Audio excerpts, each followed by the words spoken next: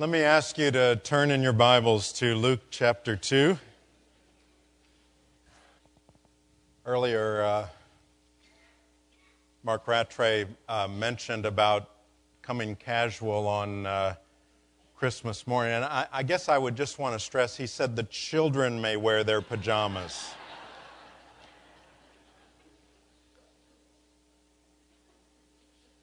But I couldn't agree with him more. What a wonderful way to focus that day. That's so hard to focus, isn't it, when you get so caught up in it? But an opportunity to worship as God's people, and then we can enjoy the other part of it as well. In Luke chapter 2, beginning with the 8th verse, and in the same region, there were shepherds out in the fields, keeping watch over their flock by night. And an angel of the Lord appeared to them, and the glory of the Lord shone around them, and they were filled with fear. And the angel said to them, "Fear not, for behold, I bring you good news of great joy that will be for all the people. For unto you is born this day in the city of David a Savior, who is Christ the Lord. And this will be a sign for you. You will find a baby wrapped in swaddling cloths and lying in a manger." And suddenly there was with the angel a multitude of the heavenly hosts, praising God and saying, "Glory to God in the highest, and on earth peace among those with whom He is pleased." This is the word of the Lord. Thanks be to God. Let's bow together. Oh Lord, indeed, we do thank you for Emmanuel, God with us. And so at this moment, we don't even ask you to come here because we know that you're here. And we pray that the Spirit of the living Christ would dwell in hearts today, would work in hearts, would move us and make us who we are to be, children of the living God. And we pray this in Jesus' name. Amen.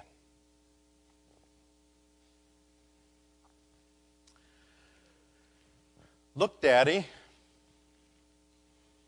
Teacher says every time a bell rings, an angel gets his wings.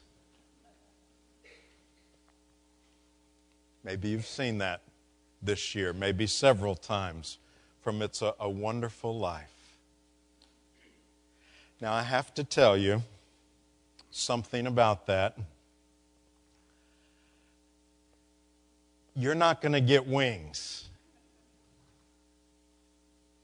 That's not the way it works. We don't become angels when we go to heaven. Now, I know that there are some of you that have had a bubble burst just now, and that was, that I don't take a great joy in that. But if you did, it's your own fault, because I have told you don't get your theology from movies. That's just not the way it works.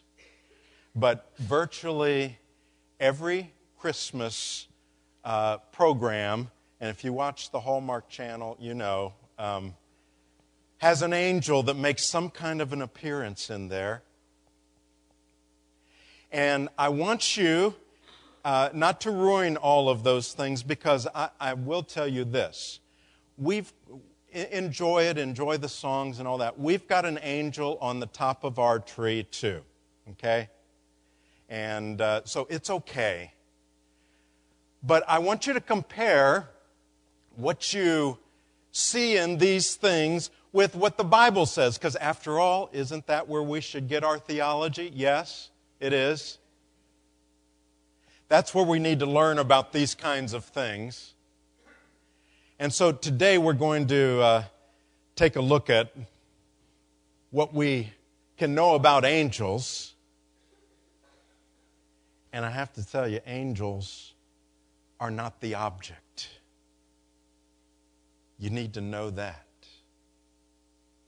There is no angel of God that ever wanted to draw 1 ounce of glory from Christ.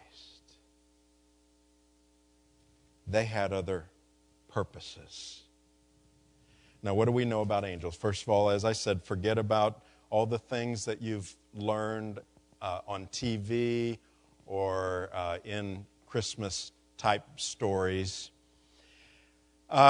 We need to understand, first of all, that angels are scary.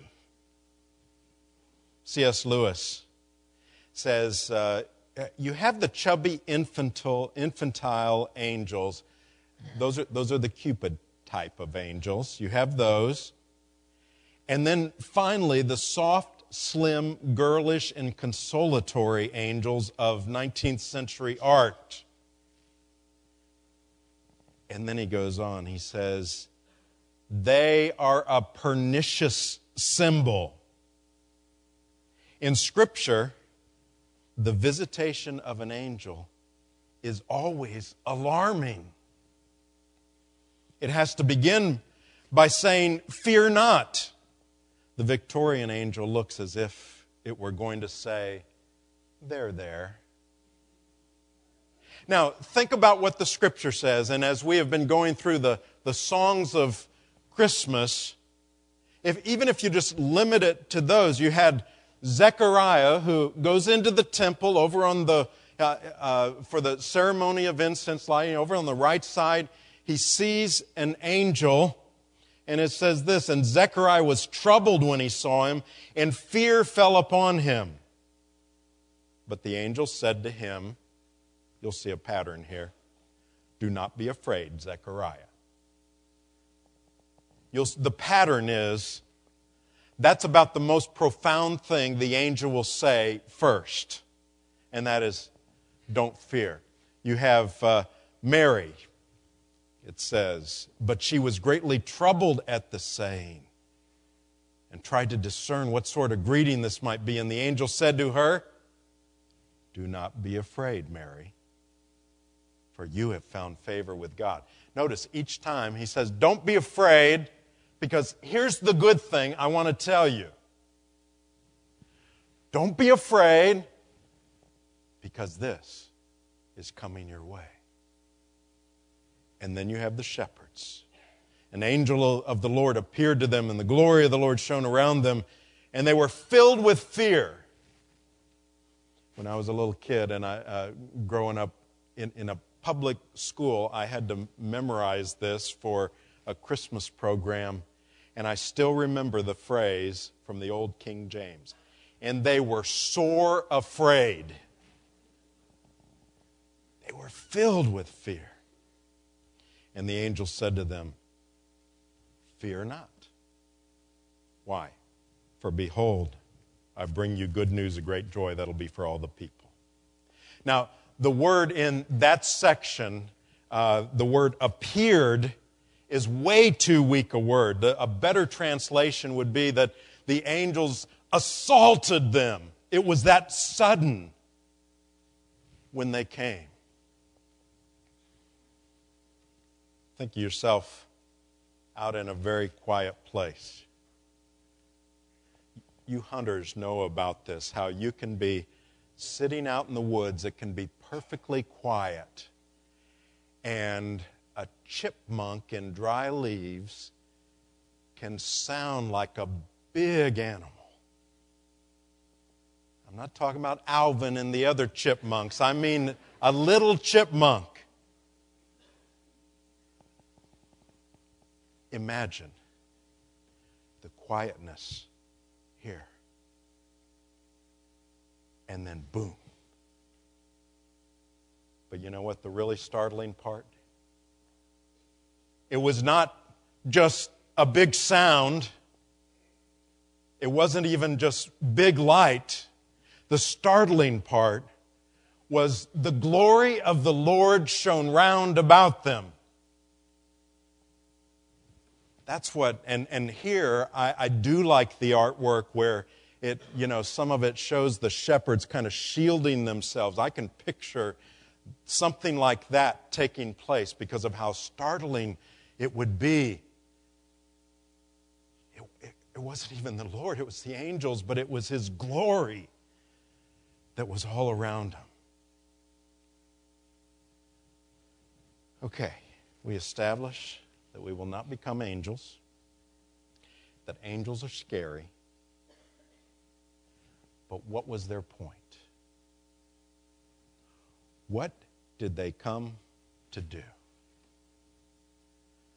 They are messengers from God. The angels would come and they would bring messages, and usually those messages were so life-changing, life-altering, that it took an angel to get the attention of those that they were sending the message to. Think about it, even in the ones that we talked about earlier. You're too old to have a baby, but you're going to have a baby. It's life-altering. You're a virgin, you've never had relations. You're going to have a baby.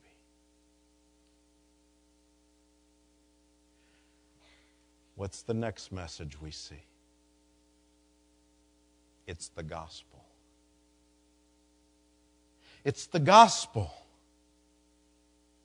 that when it takes root in a heart is way more life-altering than either of those radical things that I just mentioned to you. Now let's look at these angels, how they share the gospel. First we have the birth announcement, verse 10 through 12. The angel said to them, "Fear not, for behold, I bring you good news of great joy that will be for all the people. For unto you is born this day in the city of David a Savior." You see all these names of the Lord. Those things would be a sermon in themselves. A Savior, Christ, Lord. And this will be a sign for you that you'll find a baby wrapped in swaddling cloths and lying in a manger. First thing that's said, it's gospel. It's good news. And that literally, the word there that we often translate gospel, or we can, is literally. It's good news. How easily we share most good news with other people, and how hard it is sometimes for us to share that greatest news, even with those we really, really love. And then he talks about, he says, great joy. Now, you can see various kinds of joy and festivity and all kinds of parties and things like that all over the world. This kind of a joy, this great joy, belongs only to believers in Christ. Those who are trusting in Christ alone for their eternal life.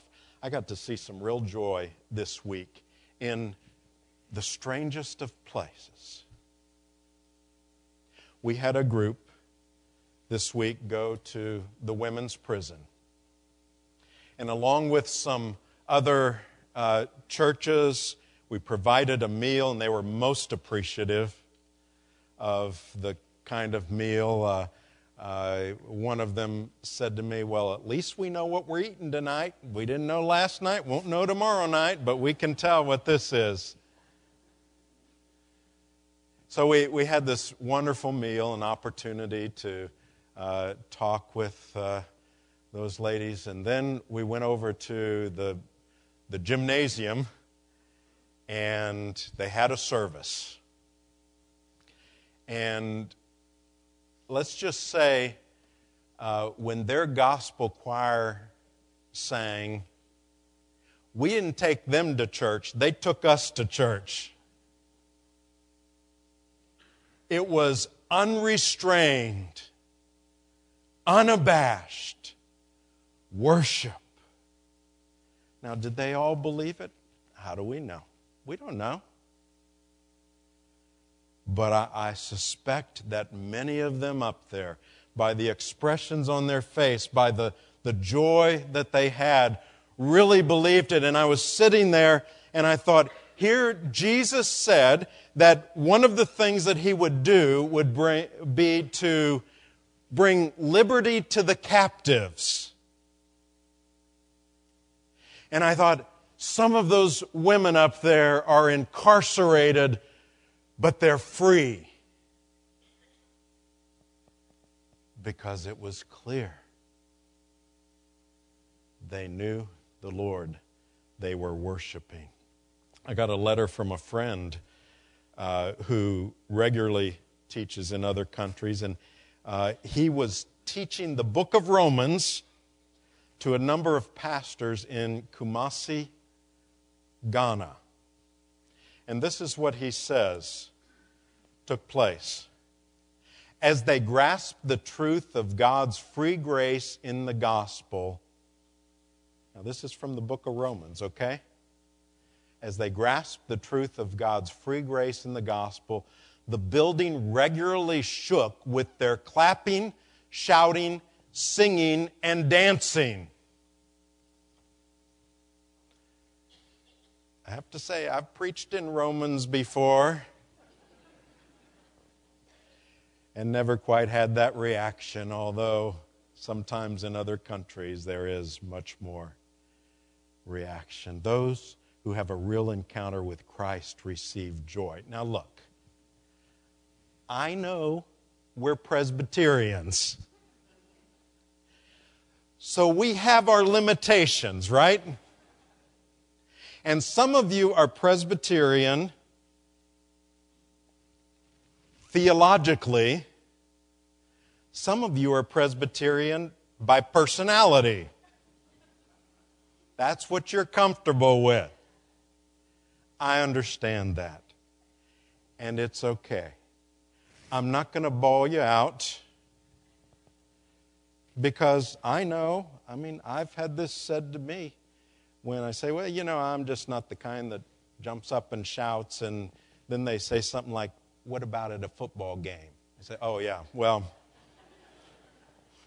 And there's no good answer to that because you don't want to say, well, that's something really exciting. Well.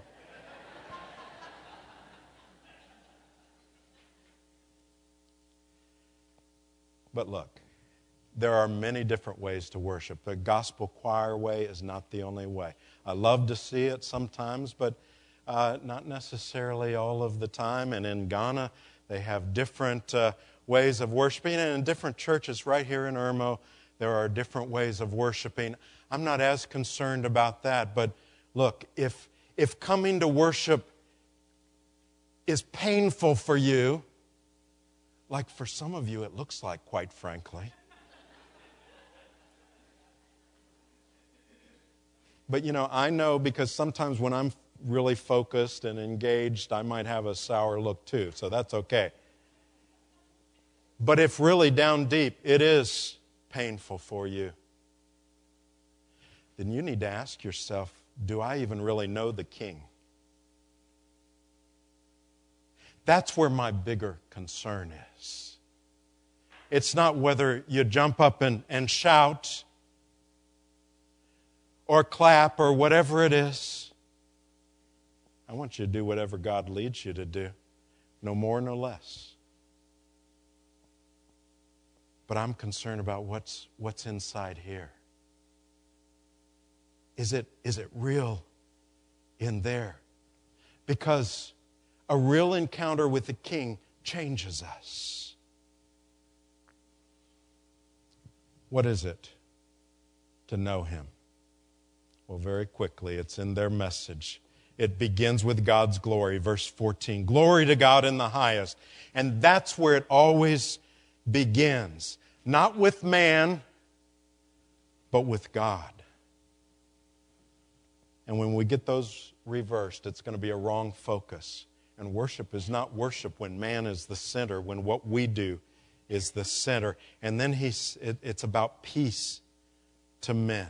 Glory to God in the highest, and on earth, peace. Now, what kind of peace is it? Well, there's a reason to sing if Jesus' coming meant world peace, or meant that whatever problems we have are no longer there, that there'd be no more suffering or pain. But that's not the kind of peace it's talking about. You know what? Our troops are coming home, but I don't think anybody is deluding themselves to think that there's absolute peace behind that. It's not that kind of peace that the Word is talking about. Or could it be because the world is straightened out in general? Well, think about the world in this day when this announcement was being made. After Jesus came, they were still under Roman rule. That didn't change. In fact, if anything, for Herod, when the king came, it says, when King Herod heard of this, he was disturbed, and all Jerusalem with him. It got worse for some people in terms of outward peace. And it's not because my life no longer has any problems. And anybody that tells you that the core of the gospel, if you come to Christ, then you won't have any more problems, run. Because that's not the case. I've had some people say, you know what, it seems like my problems on this earth began when I came to Christ. Now there's a big difference, because Christ is in us at that point. And it's not because suffering is over. In this day, the boys under 2 and their families suffered more greatly. So when we talk about peace, we need to know it wasn't about that kind of peace. True peace is based on relationship with the Creator. That's what it's talking about. Romans 5:1. Therefore, since we have been justified through faith, we have peace with God through our Lord Jesus Christ. It's about reconciliation with God. That's the peace that's being promised here. Now, how do people take advantage of that? How do they get that peace? Which men will get that peace? Verse 14, men with whom He is pleased. Now, if we're not careful, it could sound like that's talking about us earning our way into His good pleasure. In other words, it could sound like once He's pleased with us, then we can get a relationship. The fact is, it's talking, instead of that, it's talking about the reason for our salvation. Not because of our work, not because of our obedience. If it were because of any of those, we would never be saved.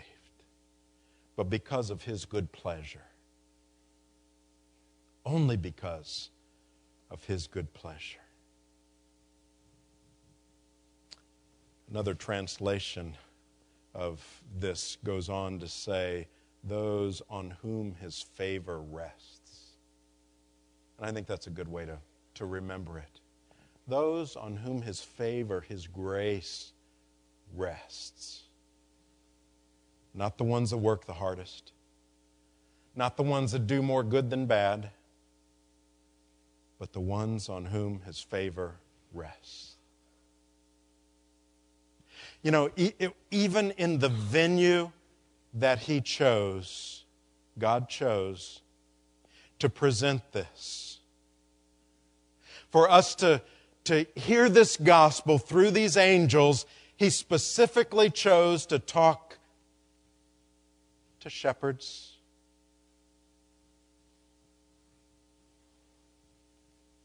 When we think about shepherds, a lot of times people think of, oh, that's a noble profession.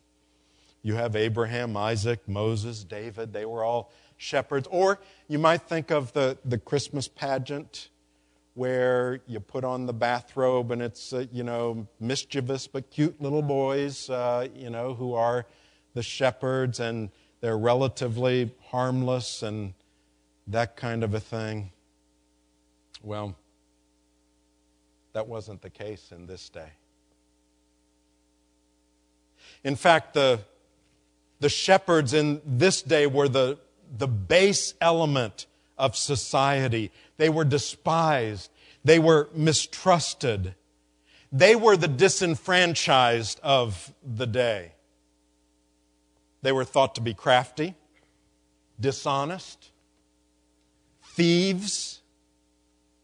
Their reputation was so bad that they could not testify in court because everyone assumed that they would lie.